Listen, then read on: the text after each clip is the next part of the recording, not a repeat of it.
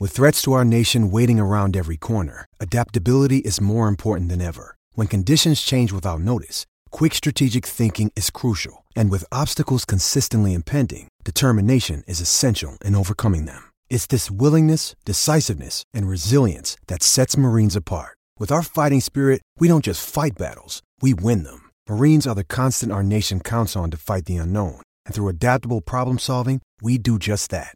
Learn more at marines.com. This episode of After the Whistle contains profanity. Listener discretion advised. Please enjoy.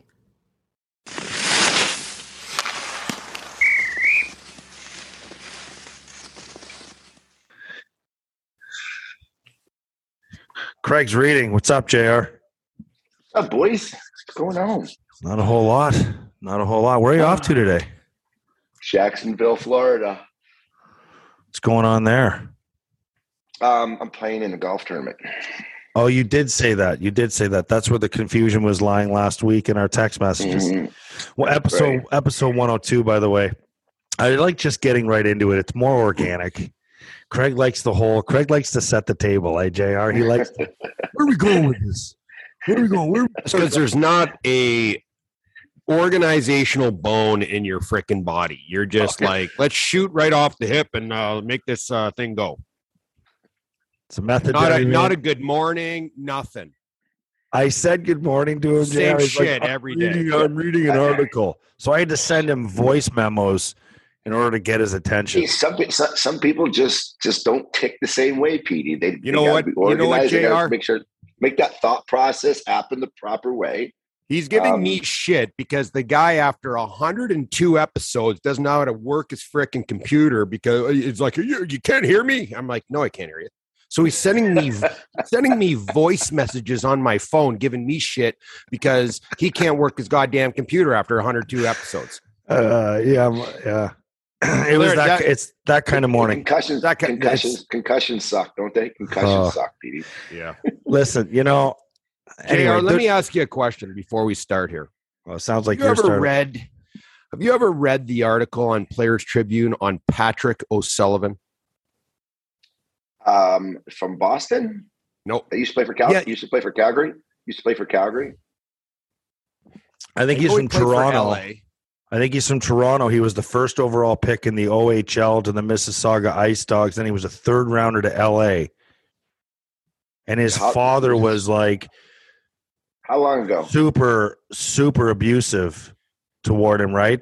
Yeah, it's a crazy article. If you have not read this, Players Tribune, and look up Patrick O'Sullivan. It is mind-boggling, JR.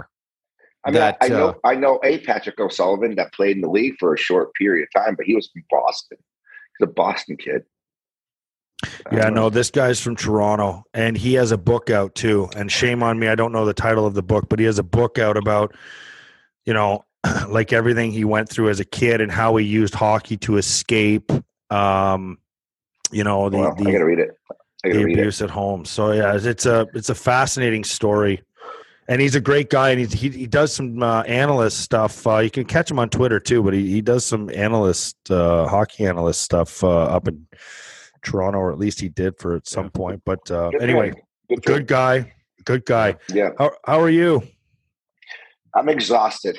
I've been in Chicago for 1 week, and I have been entertaining and playing golf and entertaining on the golf course.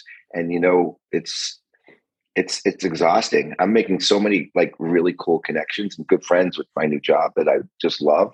But it's a lot of out entertaining and getting to know people. So you can hear my voice from the margaritas, from the wine to the talking. It's just like nonstop. But Tim Connolly used to refer to that voice as a Vegas voice.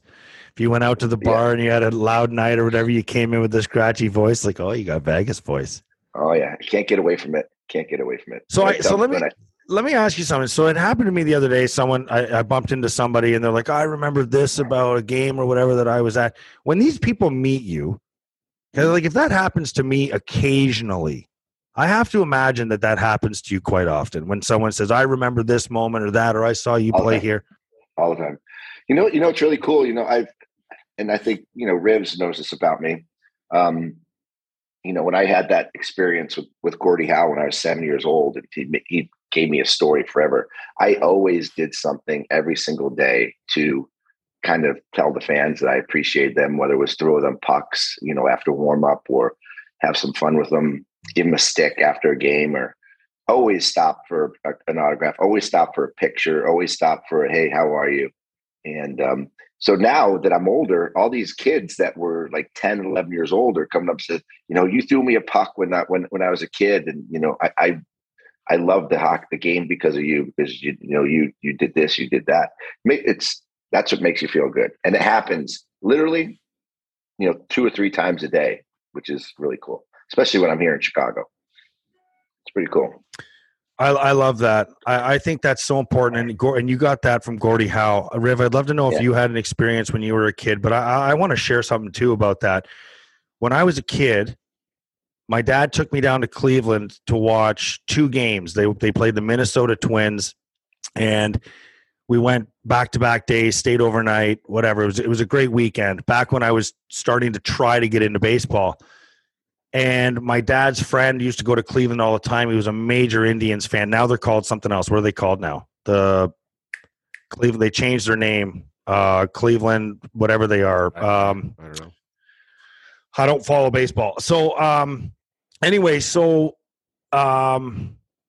we went down to Cleveland, and my dad's friend said, hey, take Andrew to this gate. This is where the Indians come out, and they'll sign autographs for players.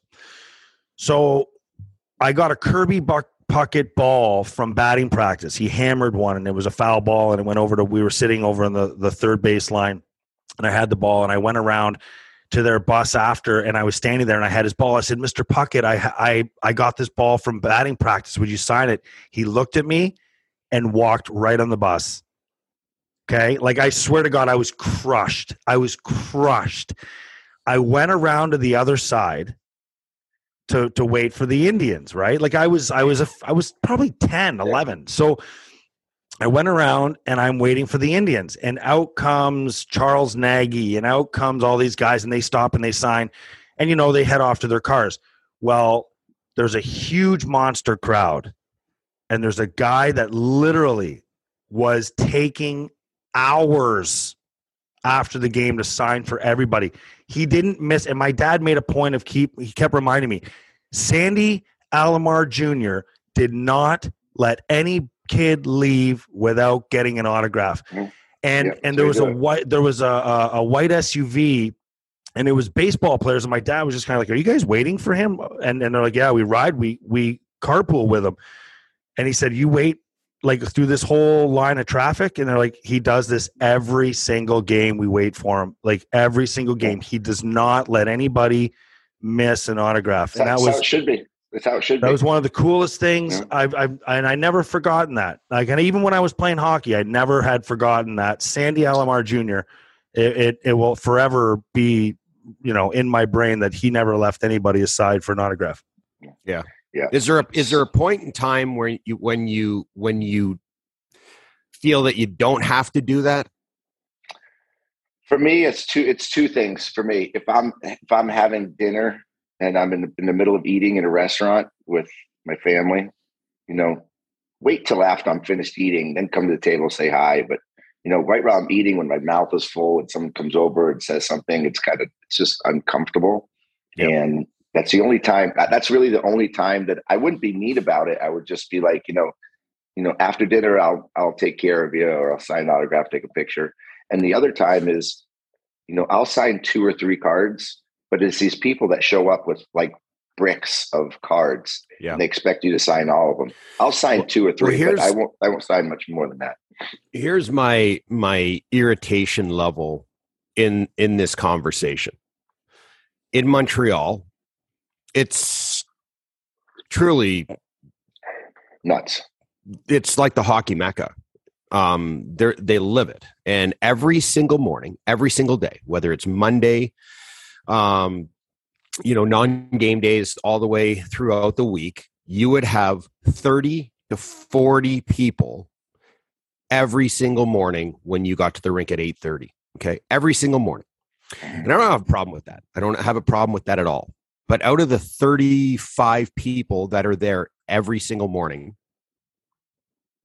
33 of them are there every single day.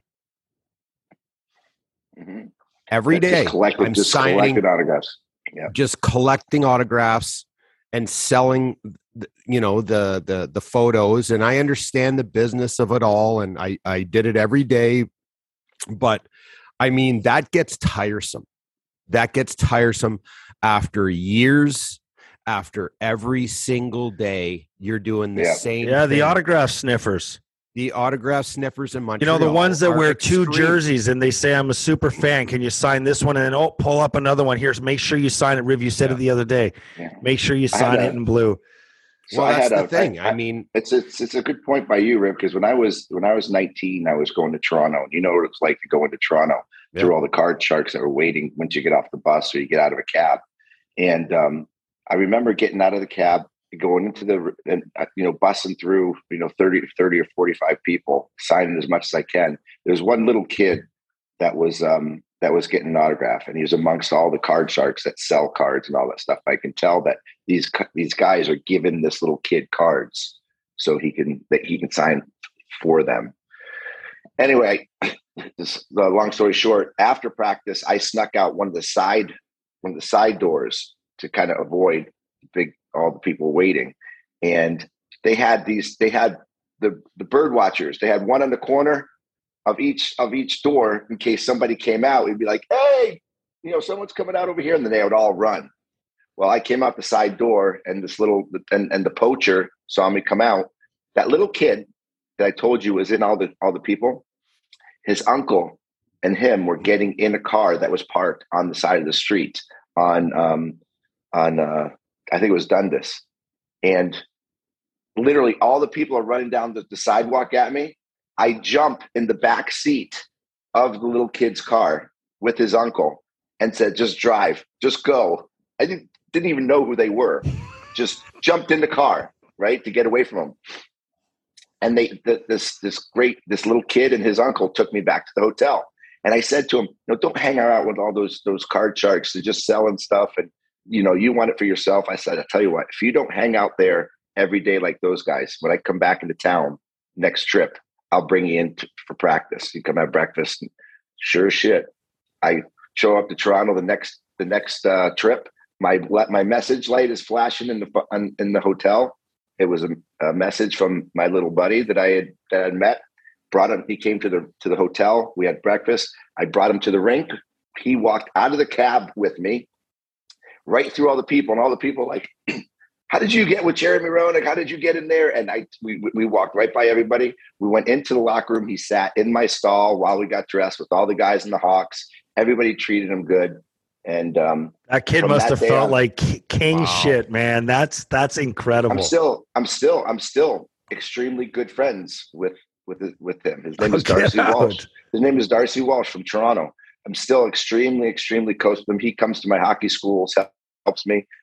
He's still very, very close with me. One of my greatest friends in the world. And I met him walking into an arena, and he literally saved me from getting attacked by the card sharks. But every time we'd come in, he'd come to the rink. They'd let him in. He can do what he wanted, run through the locker That's the room. kind of relationship you formulate when you are like an organ donor. That's just awesome. Yeah, that's awesome. Today. Well, you know what? We know you got to travel today, so we have exactly 1 hour with you, and I got to tell you and Craig both what really pisses me off. I think Craig will probably get on board with this too. You know what pisses me off, Craig? Getting text messages to the group chat saying 100% for my 100% for my first round, assholes. I win 100%. And I go back and I check the conversation because I'm like, I kind of feel like JR picked Pittsburgh there. Didn't he pick Pittsburgh there? Because I'm the only one that picked the Rangers. When I was texting, I was like, The only one that I'm really not sure of is because that Pittsburgh Rangers one. But I'm going to throw it out there anyway. Maybe it'll sneak by. Yeah, they're not going to go back and check. Fuck that. Oh, Busted. Great. Anyway. Great first round, though. Great first round. So what you had 7 and 8, right? Yeah, I had 7 out of 8, which is I had bets on 5 series, so I won all the series bets, which was good. But it was fuck. I was nervous with Florida though at the start of the series. I was nervous with Calgary at the start of the series. I thought, Jesus Christ. I mean, my St. Louis pick over Minnesota is pretty good. Florida was minus 400 in the series, right? As I bet $300 minus 400. That's a good kick in the balls that's a $1,200 hit if Florida loses minus 400. Thank goodness they lit it up. I think Florida rolls over Tampa though in this series. What do you think? I don't think Tampa is rollable. That's the problem. They're going to be missing Braden Point, which is going to be a huge loss, but it's just next man up there. They're just so deep. What happened to Pointer? It looked like he pulled his hip flexor or tore his hip flexor or something like that. That could be a number of things, no? I mean, I thought hip flexor too. But I mean, ACL snap, Achilles snap. I don't know. It was weird. It was just weird how he went into the boards. It was really weird how he went into the boards. Yeah. Got his leg tucked underneath him, bent back. Could be hip flexor, could be knee, could be thigh muscle. There's so many things. You guys, I was so impressed that he didn't get undressed and he just sat on the bench with the boys for the game. I love that. I mean, that's being a good teammate, right? Well, it is good being a good teammate, and sure, you want to have the front row seats for Game 7, but I mean, get in the damn locker room and ice that thing and do what you have to do. I mean, yeah, there's no sense in him sitting on the bench for 2 hours. Do you guys remember when who was the jerk off quarterback for the Bears, Cutler? Oh, when Cutler got hurt in the playoff game and everybody questioned it, and he went out of the game in the playoff game, and that young kid quarterback came in, and Cutler sat on the bench with his hoodie up and didn't even help the kid, right? Just sat on the bench, didn't cheer, wasn't rah-rah, didn't have the iPad showing, going through through the setups. And I hate Jay Cutler. A lot of people do. I hate Jay Cutler. I've always hated Jay Cutler. You were talking about the first round. What happens in Toronto, JR? Well, listen, if Toronto they got respect. They got respect in the handshake line. They got respect in the handshake line. They got unfortunately. What does that even mean? They got respect in the handshake line. Well, that probably makes Mitchie Marner feel better. You get respect because you lost. It's easy to give respect to when you lost. But they played a hell of a game, man. Game 7. I mean, Tampa, like you said, Riv, you said they're unrollable. They just found a way to chip away. They got an unbelievable performance by one of the best goaltenders on the planet, and won. That's why they're Stanley Cup winners back to back. And if Toronto would have won that game, we were talking about how great a team Toronto is, right? How they battled adversity and got it done. But they hit a hot goaltender. That's it. Both goaltenders were great. Goals weren't cheap, and Vasilevsky just made the big saves, and the goaltender stole Game 7. That's how you win sometimes. You don't think the refs kind of screwed him a little bit? I mean, I don't know. There's a lot of complaining about the refereeing, and no, there's no complaining except for you about the refs. Bullshit. Yeah, I don't think the refs had. And by the way, that's the easiest place to go when you're mad about the situation, right? They had power plays. They didn't score. That's the first place to go. But no, I thought it was a good hockey game. I thought Toronto was the better team. Big game. Hey, when you have role players that do things that are out of their role, and they do it in the playoffs, that's how you win. That's how you win games in Game 7s and championships. We talked about was this. Awesome. Go ahead, Riv. Go ahead. Well, I was just going to say, you look at Tampa Bay and what they've done the last couple years in their Stanley Cup. They have the star-studded talent, the Kucherov, Point, Stamkos. They have that next tier of guys in Palat and Killorn. And then you look at this, they always seem to bring in certain pieces that are so important. The guys like Johnny Gaudreau, or not John, Barclay Goodrow. They bring in Blake Coleman. They bring in guys like this because you need these type of players in the playoffs that have more grit and more physicality to their game. So Blake Coleman leaves this year. Go ahead. I was just going to say Blake Coleman goes back and leaves. He goes to the Calgary Flames, doing great things there. Yeah, Barclay Goodrow signs a big contract with the New York Rangers. They've done a nice job this year. So who does Tampa Bay go and get? They go and get a guy, Nick Paul from Ottawa. He's a big guy, 6'4", 220 pounds. He plays an honest. He plays with some physicality. He can skate. He had a really. I think he scored over 20 goals this year. Well, he stepped up in a big way. Up in a big way. These are role players, a third line guy that stepped up and scored 2 goals. But I think what Jeremy's trying to say too, even beyond that point, is those players are there. Yeah, they stepped up in the offensive roles, and we see that in the playoffs. We see that, your Travis Moen scoring game winners, your Mike Rupp scoring game winners and big games like that. Just those two are the ones that come to mind. But look at how the star players play. And when they play out of character, like, and you and I talked about this yesterday, and JR, I don't know if you saw it, but Connor McDavid to start game 7 against LA, what did he do? Riff, what did he do? We talked about it yesterday. He absolutely big body check, yeah. Huge body check. He ran somebody over in the corner. I can't remember who it was, but he ran somebody over. Then he scores that massive goal with 5 minutes left in the game to make it 2-0. Yeah. And I said to Riv yesterday, I have a group of friends back home that are all Leaf fans, and they're all on a group chat, and I just said, did you see Matthews, Marner, Tavares, Nylander do that at all in your game 7? And that's, to me, that's the difference. When you talk about guys playing out of character, it's the star players more than the role players who are expected to do that. Yeah, and everybody on the bench to start that game saw Connor McDavid lay that big hit, and everybody's like, okay, pull up, we got to do it too. If he's going to do it, we got to follow him, right? Which is they did. They got it done. But solve this debate for us. Take Matthews off of Toronto. Take McDavid off of Edmonton. Who's got the better team? I think Toronto. Still. But, so what does that do? What does that do for you when you're picking the Hart Trophy?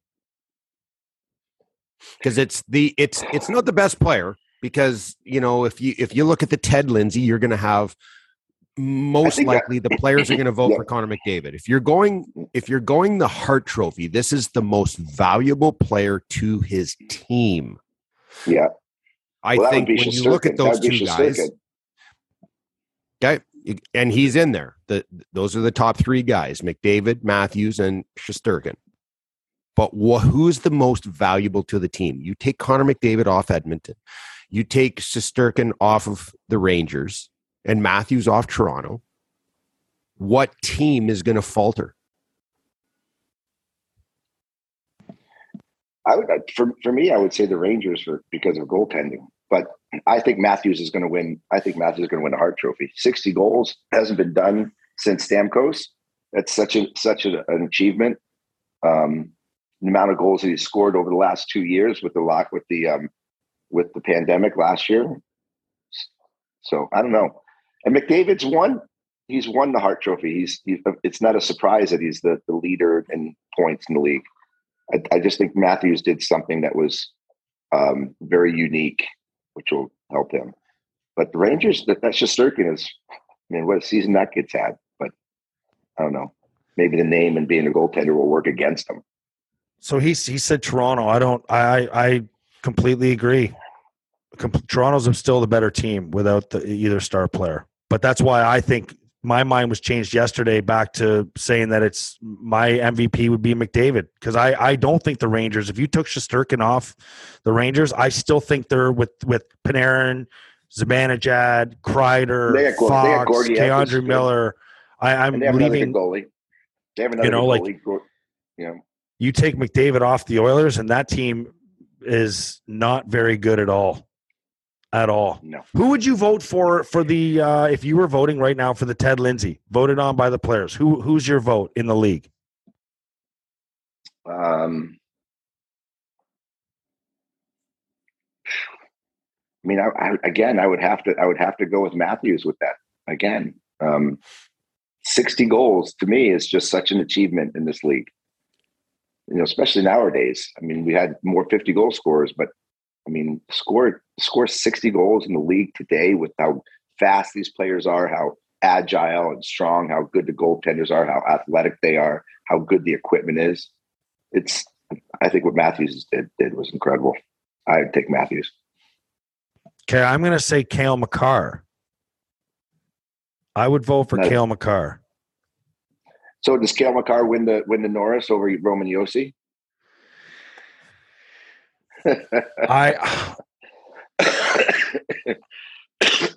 I would say yes.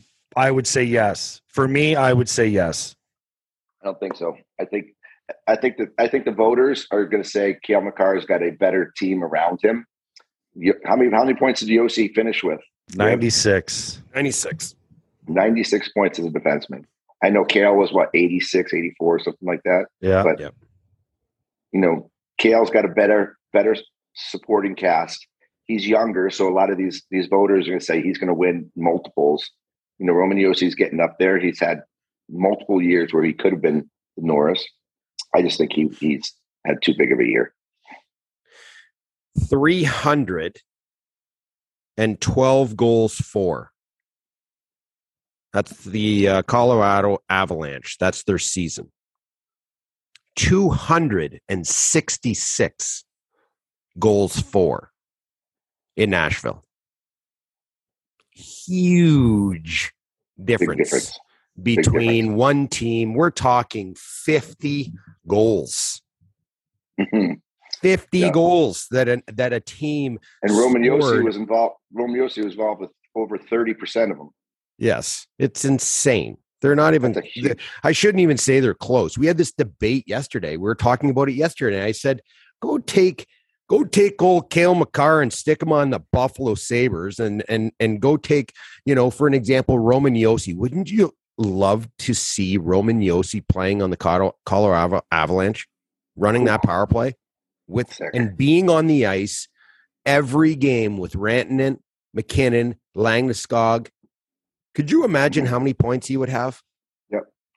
Jumping up into the play with those guys. It's ridiculous. I mean, both players are sick, but I just think Roman Josi having the year that he had, you know, did you say the percentage of points for a team? Yep. You know, I think it's got to be Roman Josi this year. It's got to be.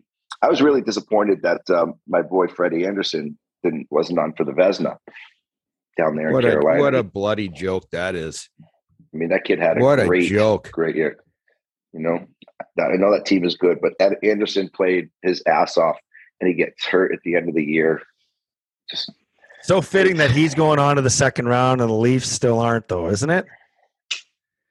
You know, because he was the scapegoat. He let in a couple softies, you know, and if you recall, there was one along the ice, and he let it dribble in, and that one might not have cost him the series, but I know that it was one that you know, was like backbreaking in an important game. And it'll be interesting if he's going to come back, if he's healthy enough to come back, and if Roddy puts him in net when Ranta's been playing so well. You know, he's back to 100%. Well, they have time, right? They have time to allow Freddie Anderson to make sure when he does come back that he's going to be ready. You look at Jari, who came back, played for the Pittsburgh Penguins the other night. I thought he looked incredible. Would you, even though he looked incredible, hindsight, would you still have put him in? Well, listen, I mean, what a risky move putting him in. It's not a risky move if you see him every single day, and he's had the ample time to get his game to where they feel extremely comfortable of putting him in a game 7. See, we're not behind the scenes, but he's the number one goaltender. Freddie Anderson is the number one goaltender. If Freddie Anderson has the time to to come back from this injury and not just be Freddie Anderson, the guy that was an injured guy, but Freddie Anderson who has gotten stronger, quicker, because he's had the ample opportunity to really work on his game and to be sharp. I'd put him in a heartbeat. Yeah, I think I agree with you, Riv. I would too. Were you surprised to see Crosby come back for Game 7, JR? No. And any insight on what that injury was? You have any inside info? Was it a concussion? I guess that's what they say. And if that's the case, then they kept him out of the game because I'm sure he wanted to play Game 6. The concussion protocol, there's no getting around it. If you're not passing or looking a little peaked, you're missing a game. Listen, this is something that's so confusing to me. So you're being held out of the game because the concussion spotters, okay, and the guys that come down who interact with the player, okay, and they make a decision to say this player is not capable of going back in this game, so we're going to hold him out because he has a concussion. How the hell is fucking Sidney Crosby playing 4 days later? Well, I've always had that question on certain guys. Such a joke. Just pieces of meat. They don't give a shit. Well, Crosby has to have a say in that. He's not being forced to play. Do you want to know why there's concussion spotters? To take the fucking pressure off the player. It's not pressure off the player. The player shouldn't have a say. I would play with 10 concussions if I could. This is the whole point of having from the player. Exactly. Protect the player from the player. Correct. Sidney Crosby should not be making a decision. I don't care if he's one of the best players in the world. I don't care if he has 9 points in 5 games in the playoffs. He has a concussion. They made a decision that game, that night, in the second period to say, we do not feel comfortable putting this kid back in the lineup. He has a concussion. Okay, so why is he playing 4 days later? Great point. It's a good question. Have someone in the NHL answer that question. Yeah, wasn't it usually a week protocol? Yes. What you have? Yeah, the minimum of a week. Like you just had your head. But that's gone. You had the marbles. You had the gerbil in your head. Got rattled around. You're going to tell me 4 days later this guy's ready to play? Did Sidney Crosby look like he was? No. He was 100%. No, he didn't. No, he did not. Shit. No. I appreciate hearing you say that. Now, what do you say? What do you say to Sidney? Do you praise him for being the team guy, coming back and playing hurt, coming back and jeopardizing what could be his health to help win a game, or do you criticize him for doing that and not being responsible to his own health moving forward? That's a very deep question. In my opinion, I can't. How do you fault him? I can't. I can't. I'll always commend somebody for playing with an injury, but the brain is so. Especially with his history too, right? I mean, with his history, I thought for sure why play him in a Game 7? I mean, your franchise player, and he still has time on his contract, is out again with a bell ringing, we'll call it. And is there a chance that we're wrong, that it's a collarbone and we sound like idiots right now? I don't think so. I'm convinced that it was his head. So if it was his head, then this is failed miserably. If it's any other part of his body, that should be, a choice of Sidney Crosby, and here's the thing. It sucks because I made those choices throughout my career to continue to play through injuries, which damaged my injuries way worse. Yep. At the time, great, just have another surgery at the end of the year. So I've got both my shoulders redone, my knee done twice, my wrist, my cheekbone, my knuckles. I mean, now at the age of 47, I'm sitting there looking back on my career and going, fuck, how stupid was I? I should not have played because I feel like a bag of shit. Every day I wake up, it's the same thing. It's Groundhog Day of feeling shitty. My body feels terrible because you know what? I made a choice as a professional hockey player back in the day that I am going to do whatever it takes to play. I'm going to play through pain, because guess what? I didn't have to play through pain, because you know why? I took drugs. Perfect. I played the game.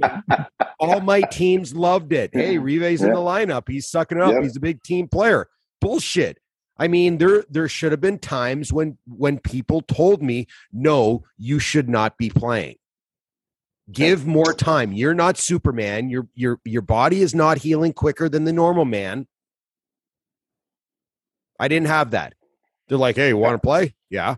Okay. Well, I can't play because I can't put on my boot. Especially my shoulder, my arm over my head. Well, let's just take some Toradol. Let's just take something.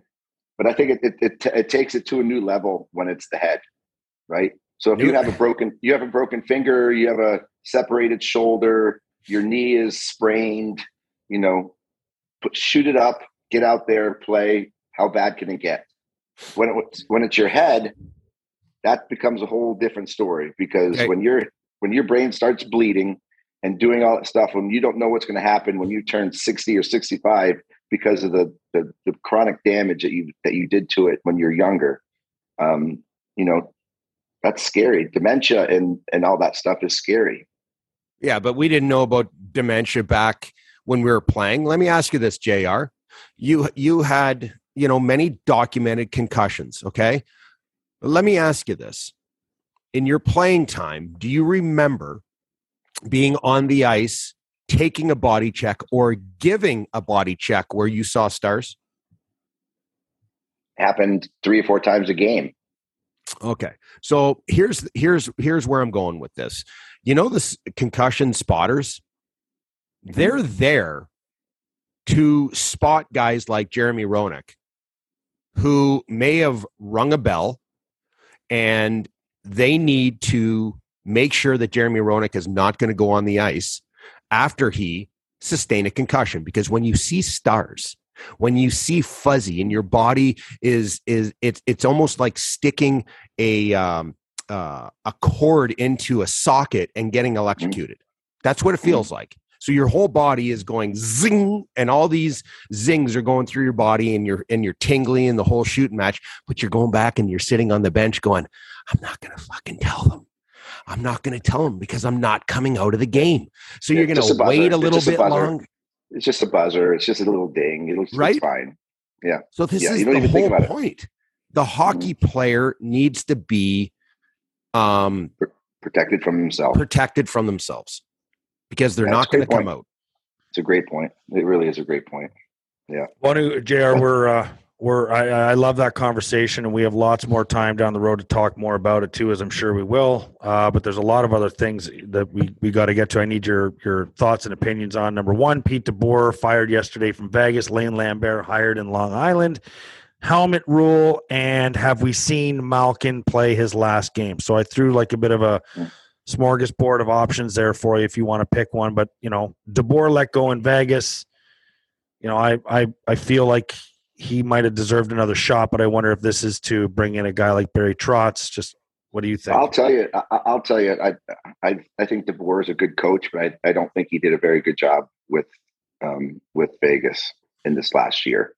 I think I have a very, very close friend who lives in Vegas, is one of the biggest Vegas fans there is. He's friends with players on Vegas, and I hear from him the frustration of watching every single game that the Knights play.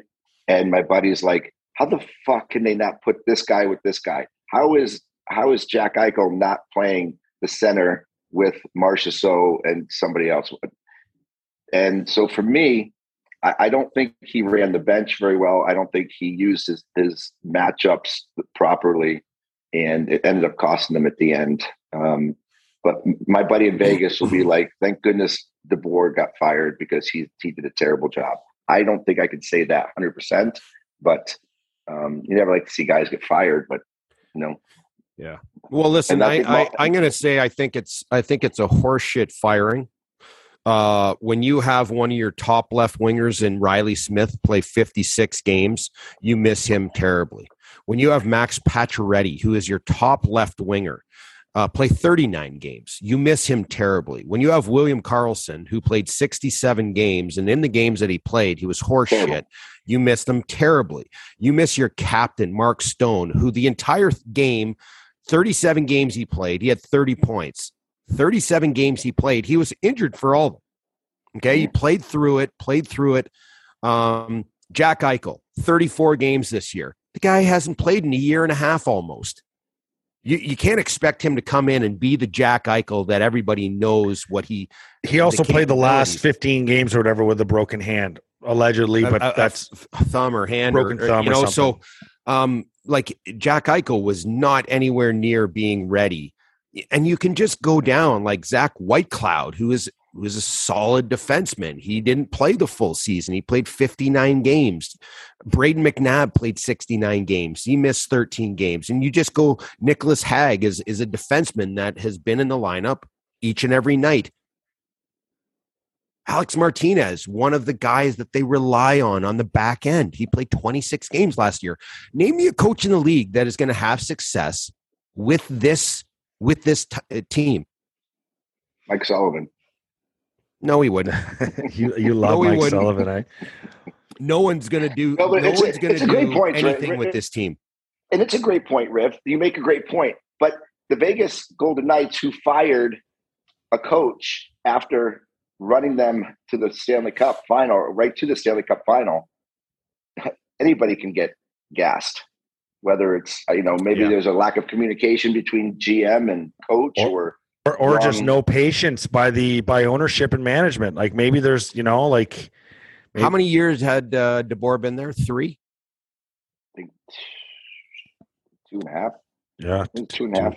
2.5. He came in halfway through, and then maybe 3. Tough couple of years to have to work with, COVID injuries. It's like, oh my god. Well, Vegas is quick to the trigger. Like they have no problem pulling that trigger. I mean, what they did with I kind of like it. I kind of like that they're just like, you know what? Screw it. We're going to make a big trade here. Boom. We want this guy. We're going to go get him. You know what? Hey, we're going to fire this guy. Yeah, let's fire and bring in a new coach. Like they make stuff interesting. I'll tell you that. Maybe the most interesting team in the league.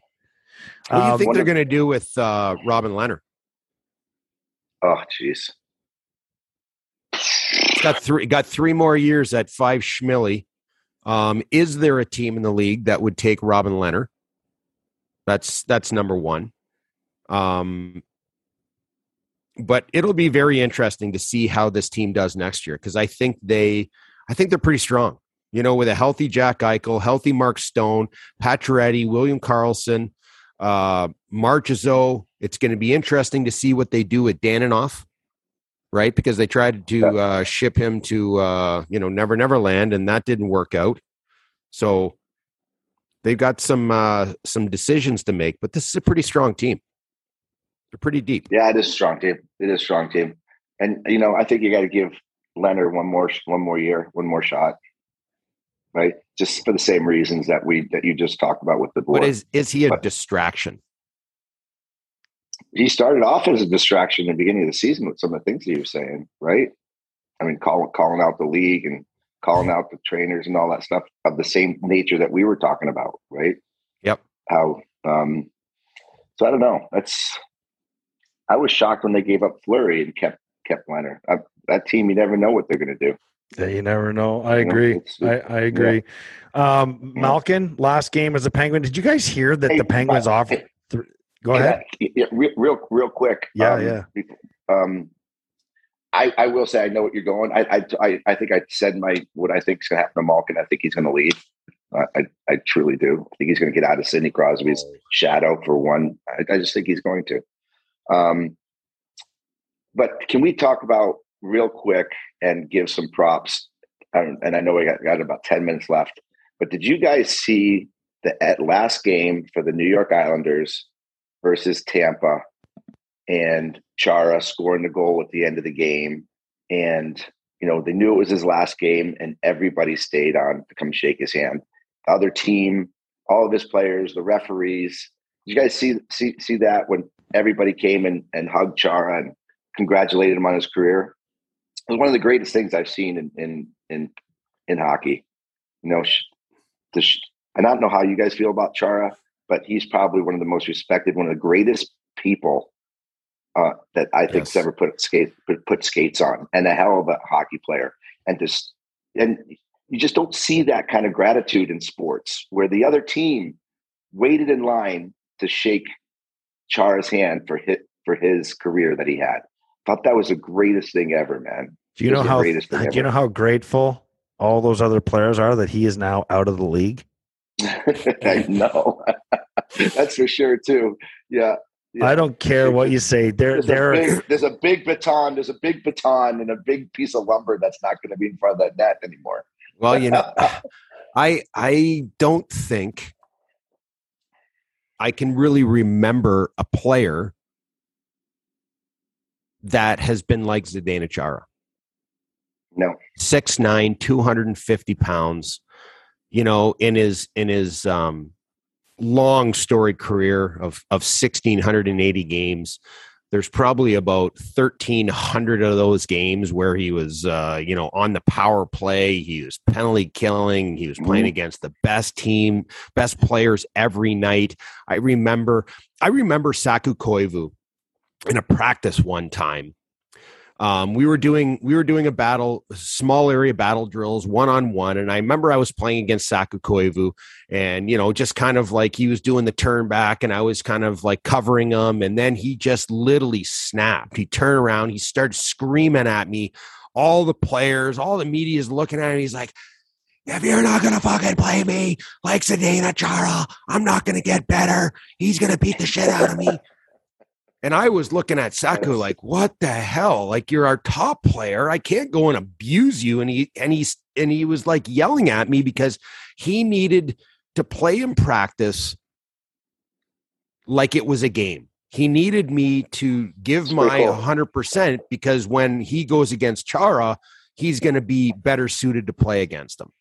That's pretty cool. And I remember that. I was just like, oh, okay, you know, like just now all of a sudden the cross checks are coming out.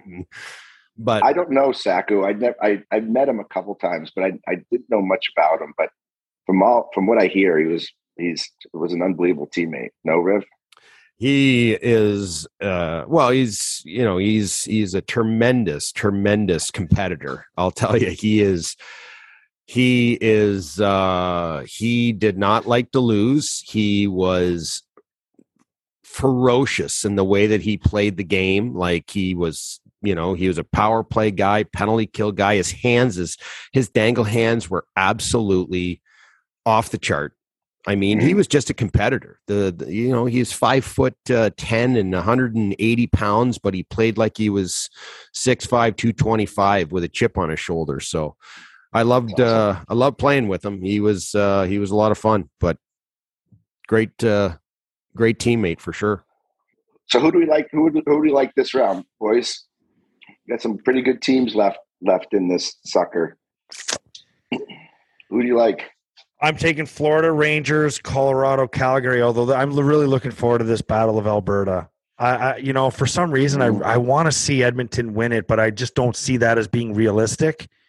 But I said to Riv yesterday, I would love to see Connor McDavid take this series by storm and go and win the Battle of Alberta. And, you just want to see the best player in the world keep playing, in my opinion. Yeah, no, there's something to be said about that. No question about it. They've had such terrible years over the last 9 years. Wouldn't it be an amazing story too? We were shit talking them all the way back in January. They were firing coaches and stuff, and they were falling out of the playoffs. And we kept saying this would be one of the most catastrophic drops in recent years in hockey. Mm-hmm. Yeah, I don't know. I like your Florida pick. I think Carolina gets it done again. Colorado, obviously. And I think you're right. I don't think Edmonton can pull it off. I think Calgary again. But I mean, I can't believe how many fucking goals are being scored in the playoffs. I mean, game sevens were different. They're a little lower scoring, but holy shit, 8 goals, 10 goals, 9 goals, 7 goals, 10 goals.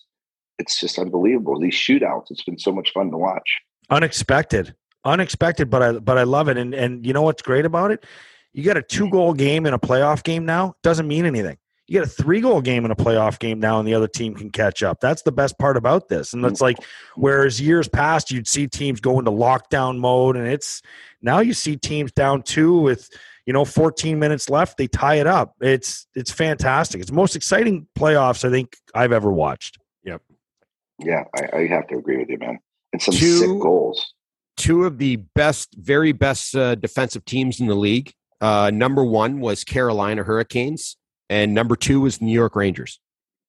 Best goals against in the league, 202 and 207 goals against. So these 2 teams can defend with the best of them. Obviously, great goaltending on the Rangers side, but overall team defense from Carolina. They have no superstars, maybe a Aho, but they are truly, they play. I think it's Svechnikov. That Svechnikov is pretty good too. Okay, yeah, we can throw some guys in there, but there's no elite overwhelming superstar. I love the way Carolina plays because they're a 5-man unit of defense first hockey, which translates into offense. So I'm going to go with Carolina in this series. Yeah, I'm going to definitely take Florida over Tampa Bay. And if they can get by Tampa Bay, I really do believe that Florida is going to put themselves in a good position, but they've got to get by a monster opponent in Tampa Bay. Colorado, I mean, I think Colorado is going to be tested for the first time in this playoffs, and they're going to be up against a team that has how many 20 goal scorers, Petey? 20 or 9? It's like 9, yeah. Yeah, 9 guys that have scored over 20 goals. I think they had. And St. Louis finished the year the hottest team scoring wise in the league. Yes. So they're a very dangerous team. They can play defense, and they can play defense, that team. That's right. That's right. Yeah. So I don't think that you can bet against Colorado yet. They won their series, 4 straight. They've got rest. They're going to be ready to go in this next series. I think Colorado will. They're just too powerful right now. That McKinnon is a beast. Like, he's playing at a different level this year in the playoffs. I mean, that just like obviously McDavid did up in Edmonton.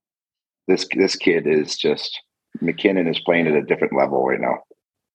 Okay, so is it obvious for me to say? I mean, we know they're from the same hometown. We know they do the Tim Hortons drive-through thing. We know they train together. But do you not feel like McKinnon has just not ripped off, but basically copycatted how Sidney Crosby plays with the puck possession, the speed, and all of it? I mean, he is like he doesn't skate the same. Everything's a little bit different, but he's like the way he works and the way he plays, he's like a clone.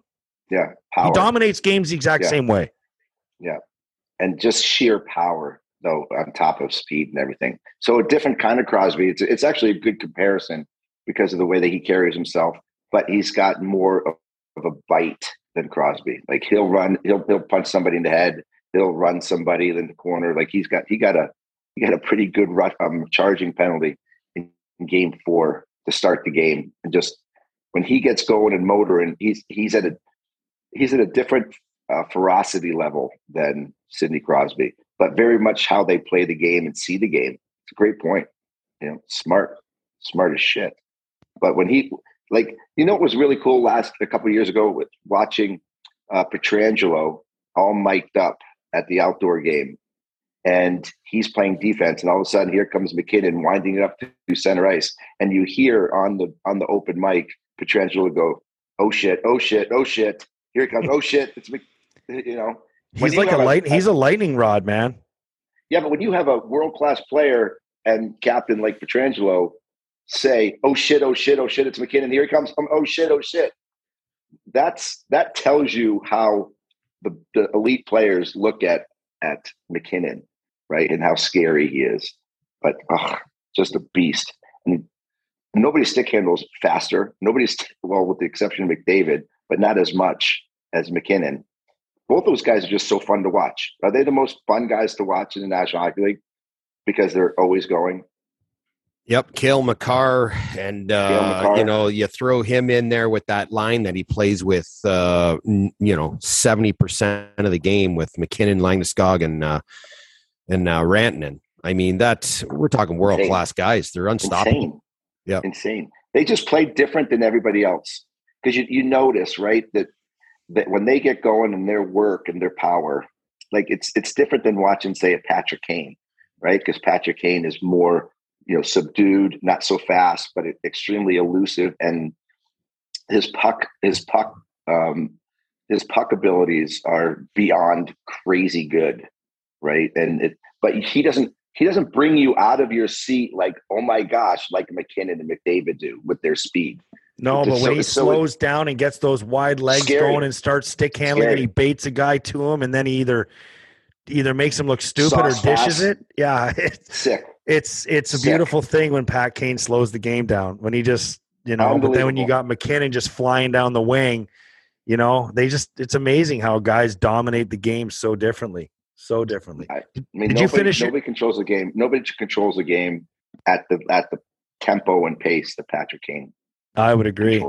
Did you finish your picks, Riv? Did you get Calgary, Edmonton in there? Yeah, I looked them up. We know both teams. These teams are very similar too. Calgary had 50 wins this year, and Edmonton had 49. Where the two teams differ is there's about a 43 goal against difference between Calgary and Edmonton. Calgary's defense core and overall team defense is 10 times better than Edmonton. Now, granted, Connor McDavid and Leon Draisaitl have a ton of points, but it's only two guys. Yeah. It's only two guys.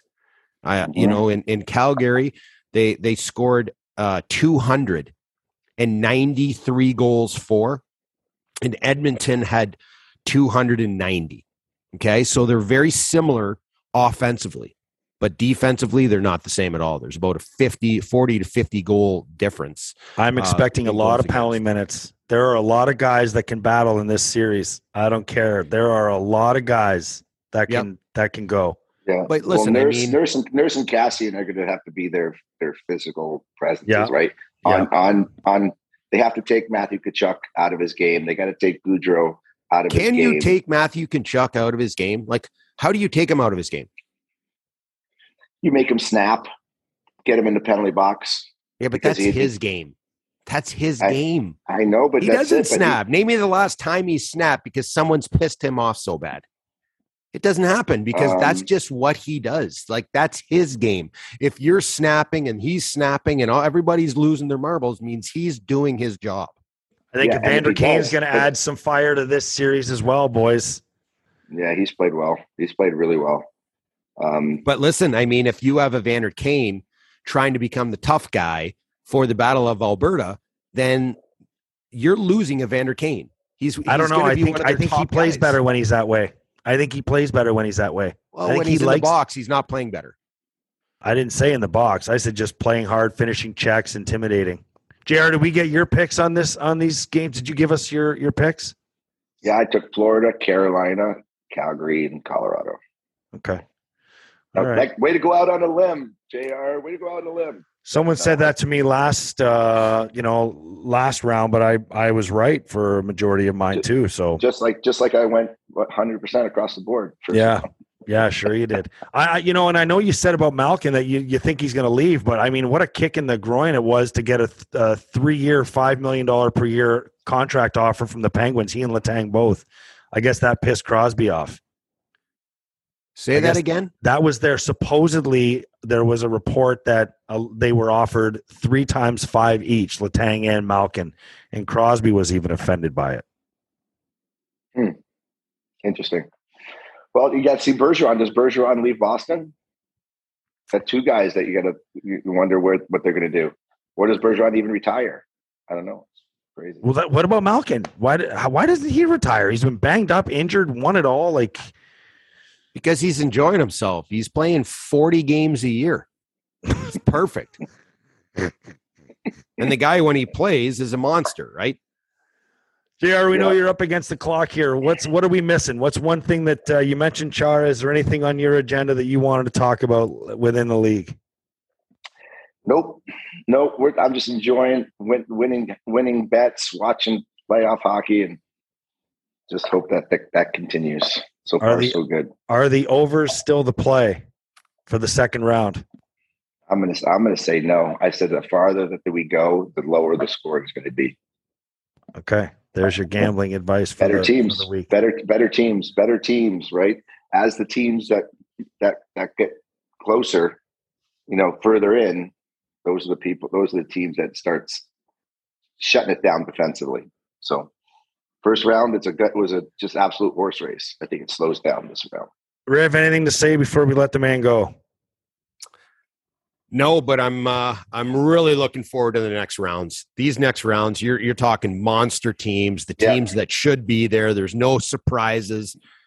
We're going to see better hockey from here on in. It's just the playoffs have been so entertaining. As far as, and this is just my opinion, I think it's the best playoff hockey I've ever watched. JR, sorry, go ahead. It's going to get better, and it's going to get better. I agree with you. Yep. I agree with you. Two games tonight, Florida, Tampa, Colorado, and St. Louis. Home teams. JR, next week, can we critique all the TV talent by name? Because I'm having a really hard time with some of the coverage of the playoffs, if you will. I think it's a great idea. Let's do it. Can we do a good, the bad, and the ugly on the TV coverage next week? Sure, I'm in. Why do I know you're in? Hey, why do I know that you're in? I don't know. I watch on mute. Travel safely, man. You guys are the best. We'll see you guys next week. All right. Take care. Man. Tomorrow we have Mike Commodore. Really looking forward to having Mike Commodore on the show. And with the Calgary Battle of Alberta going on out there, he was on the team back when they went to the finals, the Sea of Red, all the fans. Calgary's a wild town. So we'll get some of the lowdown from the city of Calgary during their playoff run. Yeah. You know what? He had the legendary Ronald McDonald hair in the playoffs. If you remember playing for Calgary, yeah. It was awesome. And he had a great team back then. He had a really, really good team, and he understands what it's like to play in front of the Sea of Red. Like, it is truly awesome. It's one of the very best buildings in the league in the playoffs because every single solitary fan all wear red jerseys. And it's awesome. It's called the Sea of Red, and it's probably one of the most exciting buildings to play in. I remember playing in it in 2007, where we played Calgary in the first round. We ended up beating them in Game 7, okay, in the first round in Game 7. But I'll tell you, it was a very, very difficult to play arena to play in. I look forward to hearing from him about it because he and I also, back on Wednesday, November 3rd, in the evening, we were texting heavy and hard about the Calgary report on the Jack Eichel trade and the Vegas, and then Jack was traded the next day. So he and I were sourcing each other because he had info, I had info, and we were kind of molding it together in our message to try to come up with where Jack was going to be traded, because we both knew the night before that it was about ready to explode, like any minute, okay? Yeah. You know what it's called, eh? What's that?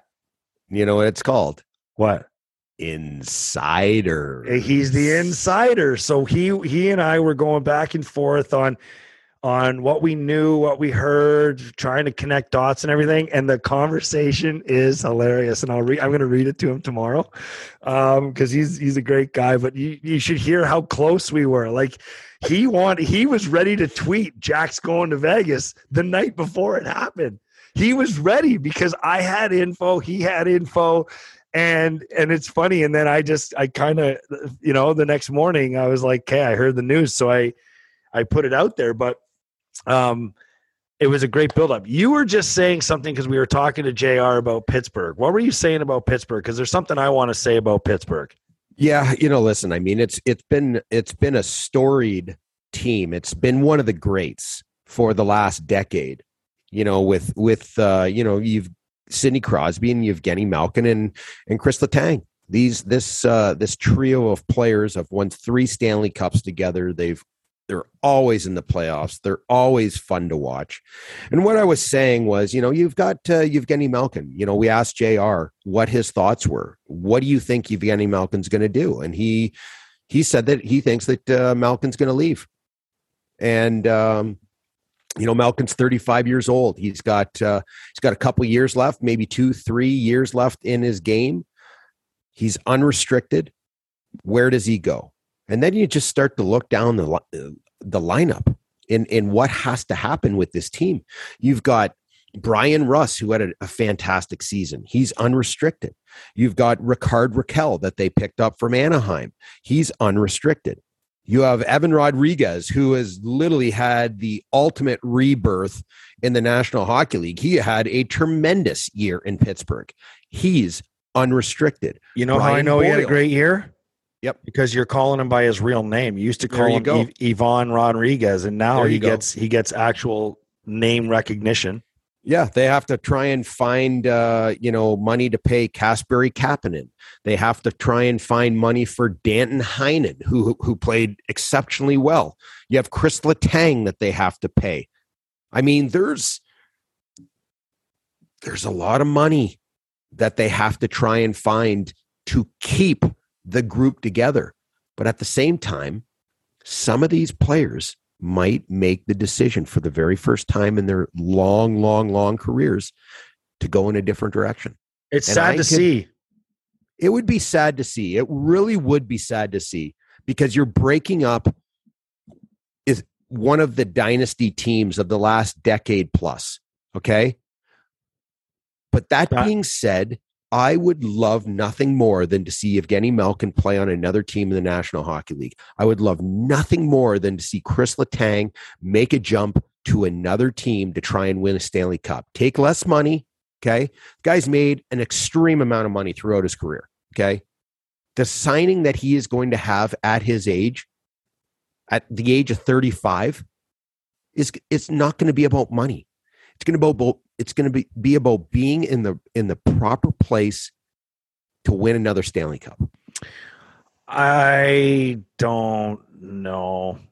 I'd hate to see that. I really would. I don't think you would. I don't think you would. I mean, I'm tired. I'm tired of it always being Pittsburgh. But even though they're outed in the first round the last 4 years, or maybe 5, but 4 for sure. Yeah, fine.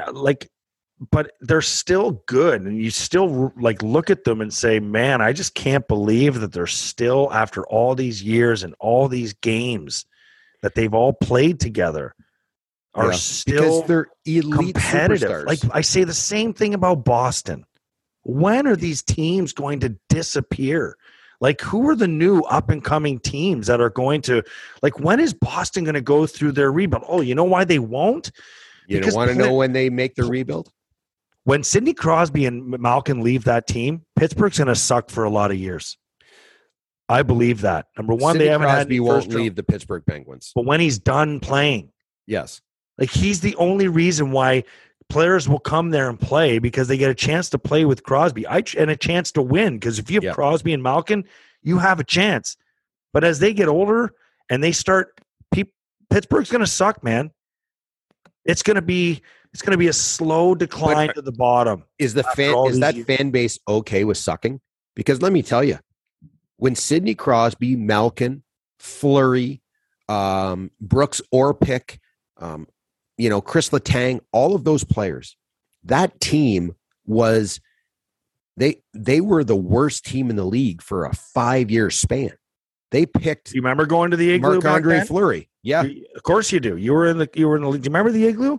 Yeah, the place was dead. It was a great arena.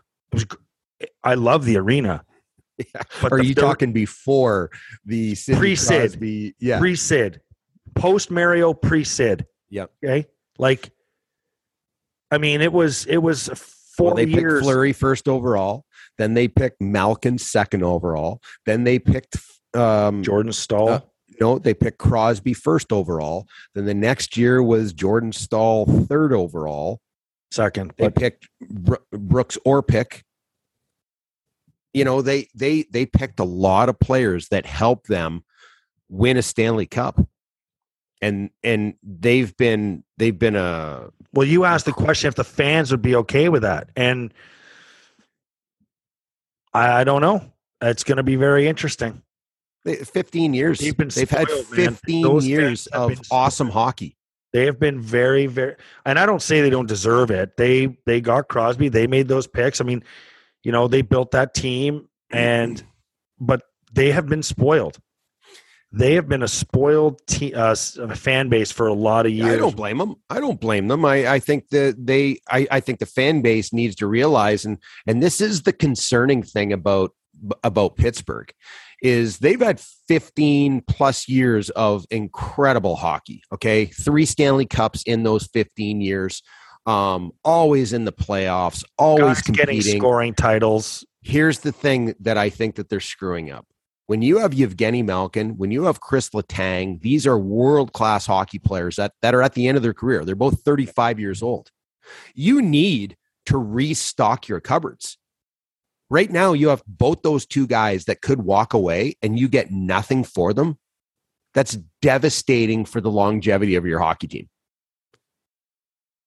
There should be multiple first-round draft picks. There should be high-end young talent from other teams that were traded for these two players. But again, how can you trade them when you're looking at your team saying, we have a really, really good team, one of the top teams in the league? So other than that, they've had in the last, listen to this. Do you know who there's in 2014, they picked Kasperi Kapanen, 22nd overall. Second rounder the next year, second rounder in 16, second rounder in 17, second rounder in 18. Samuel Poulin was 21st overall in 19, second rounder in 20, second rounder in 2021. They haven't had a first round pick or a number of them for a lot of years. A lot of years. It's crazy. It's crazy. Like, they've been trading them all away to make, Stanley Cup runs, right? Yep. So, they've got, you're right. Like, they need to stockpile draft picks starting last year. So you wonder if keeping Letang and Malkin and all those guys this year was worth it for a first round exit. It's going to be depth. Could you imagine Evgeny Malkin making the decision not to come back to the team? And then having a player like Chris Letang say, yeah, I think it's time for me to go someplace else, to have an opportunity to win someplace else. So he leaves. Then you have Brian Rust that gets a crazy offer from another team because they want the pedigree of a Brian Rust type player, and he leaves, and then it just keeps snowballing. This is the last year Crosby makes, I say, big money in the NHL. Do you know how much he makes the next 3 years? Like $3 million, maybe? $3 million. Yeah, okay. So, I mean, if Malkin and Letang leave and Crosby's banged up, I mean, who's to say he doesn't walk away? Like, that's why the contract was designed that way, so that it's less for him to walk away.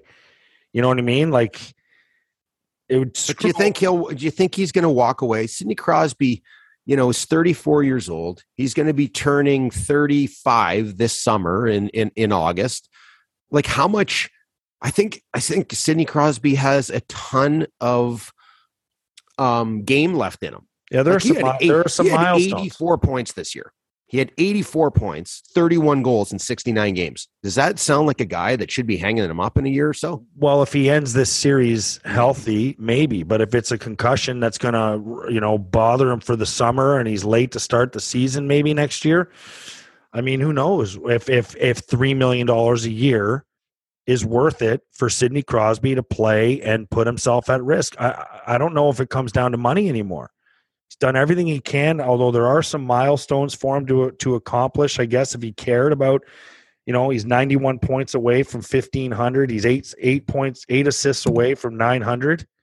He's, 83 goals away from 600 goals. I don't know how much those milestones mean to him, but I don't know how much $9 million means to him either. I mean, I don't think Sidney Crosby's anywhere near being done his career. I think he's going to play a lot longer. I think you're right. I just wonder what happens to him because is he going to want to play on a team that doesn't make the playoffs next year? You lose Malkin, you lose Letang for nothing. They're not making the playoffs. Well, here's an interesting thought. If Evgeny Malkin is a player that would like to test the market and go someplace else, same with Chris Letang, I wonder if they would ever agree to signing a contract with the Pittsburgh Penguins. Let's just say it's a 1-year deal. Let's say Letang, it's a 1-year deal. Let's say it's a very favorable cap hit on a contract, and then Pittsburgh has the ability to say, Malkin's got a 1-year deal. There's no long-term, money with him. Who wants him? I think there's going to be teams that are all over him if his cap hit is very, very favorable to teams. If Chris Letang's very favorable on a 1-year deal, I think you could get a boatload for those two guys. I wonder if those two guys would ever entertain doing that if they basically said to the Pittsburgh management, listen, I can help you out. I've been here for 15, 16 years. I can help you out. I'll sign this 1-year deal because that's all I really want. But I want to be able to have a say in where you trade me. I like your train of thought. But you can't let those guys walk without getting anything. Can you imagine Evgeny Malkin? I wonder if if they walked out. Well, there was a big mistake made there. Yeah, I think so. Because did you really think Pittsburgh? I mean, even if they got past the Rangers, did you really think Pittsburgh was going to win the cup? I didn't. We went. Yeah, I think they're past their prime. When you have a Jason Zucker who's 30 and a Brian Russ who's 30 and Crosby's 34, Malkin's 35. You have Jeff Carter who's 37, Rickard Rakell's 29. I mean, Brian Boyle's 37, Chris Letang's 35, Dumoulin's 30. These are all guys that had won Stanley Cups. It's time to restock the cupboard. I would look to make some major changes in Pittsburgh because I guess it's you have to look at a few different ways. What are teams' ultimate goal? Some teams in this league, their goal is not necessarily to win the Stanley Cup. They may tell you that, but their goal is to continue to be a playoff team. Okay? They want to make that playoff money that goes into the owner's pockets. It's also so they're security. Not going to tear things down right to the studs and build it back up, which takes many, many, many years. Okay? There's some owners, there's some teams in this league that are just really happy with fighting to get into the playoffs because they feel they have a good enough team, but not a team that's going to win the Stanley Cup. The question is, what team is Pittsburgh Penguins? What is their philosophy and thought? So interesting. Yeah. The reason why I wanted to talk about the Penguins, and I'll end on this, is I just feel like after you brought him up earlier in this conversation about the Penguins, is Evan Rodriguez, former Buffalo Sabre. I feel like but I'll start it, owe him a major apology because I was critical of him when he was here in Buffalo. Mm-hmm. And he went on to Pittsburgh and he didn't really, I guess he wasn't the player he was this year. And then he scored that goal the other night. I think was it game 7? He scored that goal on the backhand, or game 6. Yeah. And I all the games are jumbling together because they're so close and you watch so many. But he scored that beautiful backhand. It was game 7 because he took the penalty in game 6. And he scored that backhander. And I'm just thinking to myself, I never would have saw this coming from Evan Rodriguez, and good for him. So there's what's awesome about it is, I'm not going to apologize for what I said. I apologize for fun, but it stunk to high hell when he was here in Buffalo, and I'm not afraid to say it. I'm not going to apologize. Maybe he was learning. I think that all of a sudden now he's some super awesome hockey player in Pittsburgh. Listen, he was in a situation where he was being healthy scratched. He was being healthy scratched on the shittiest team in the league. And now all of a sudden he's in Pittsburgh, one of the better teams with all the pedigree they have on that team, and he played absolutely fantastic. He was very, very good for the Pittsburgh Penguins. He was given an opportunity, and he was in a different organization, and he seized that opportunity. And good on Evan Rodriguez. It's a Sidney Crosby effect. Because I believe every time you go, every player that start effect. Yeah, it's the new start effect, but it's the standard effect at Pittsburgh. I'm sorry. And Crosby sets that standard every single day with how you work, how you prepare, how you show up, everything.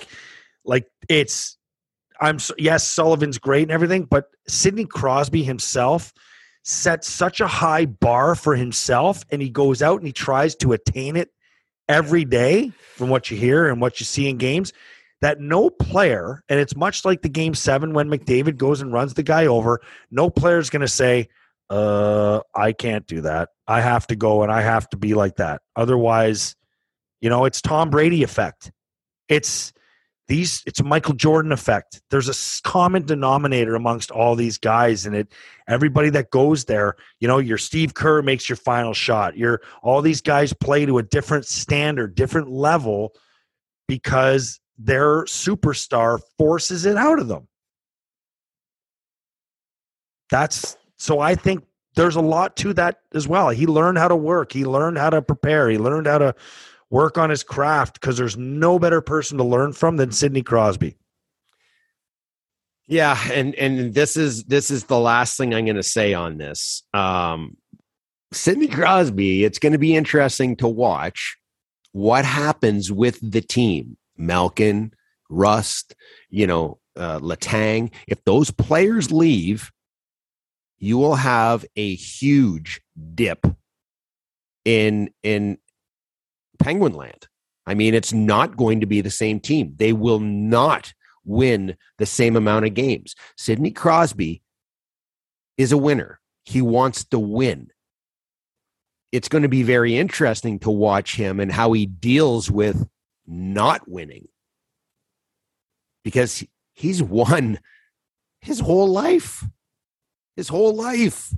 I knew about Sidney Crosby when he was in diapers, playing up 3 levels, making it to the NHL and dominating, having 102 Patrick points in his first game in the queue. First game in the queue, he scored 3 goals in the third period.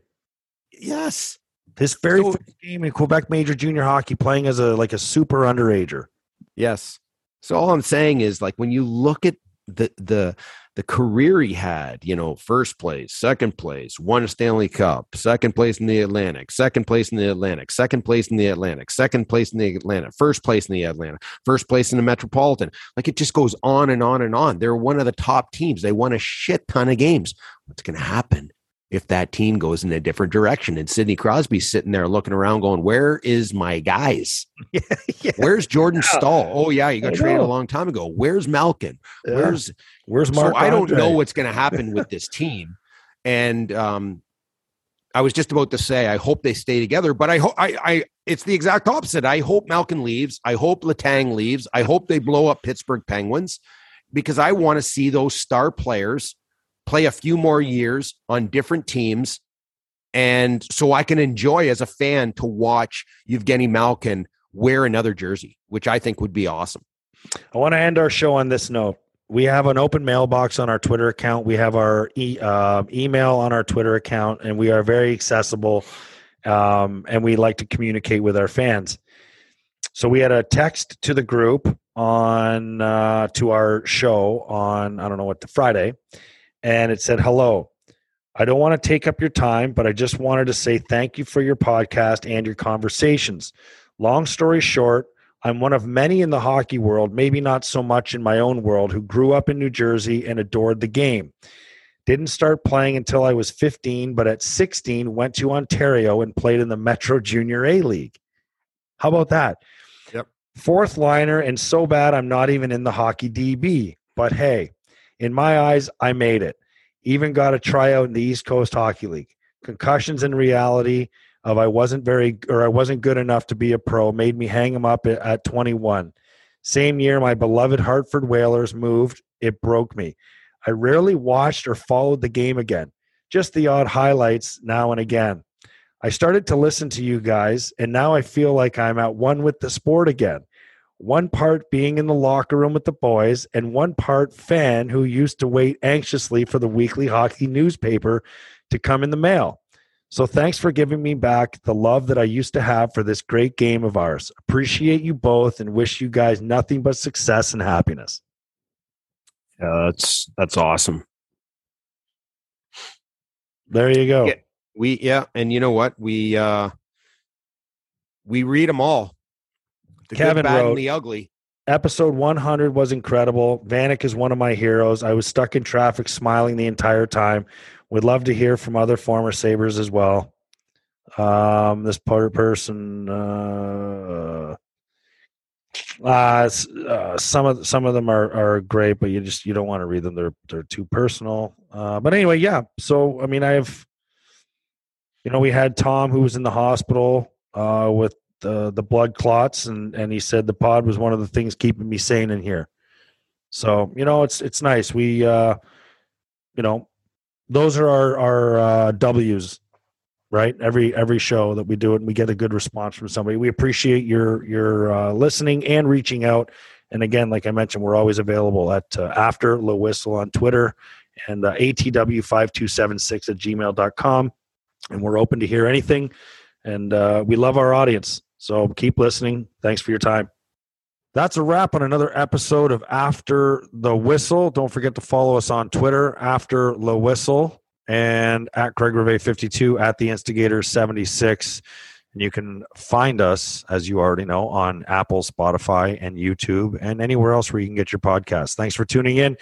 Don't forget to spread the word.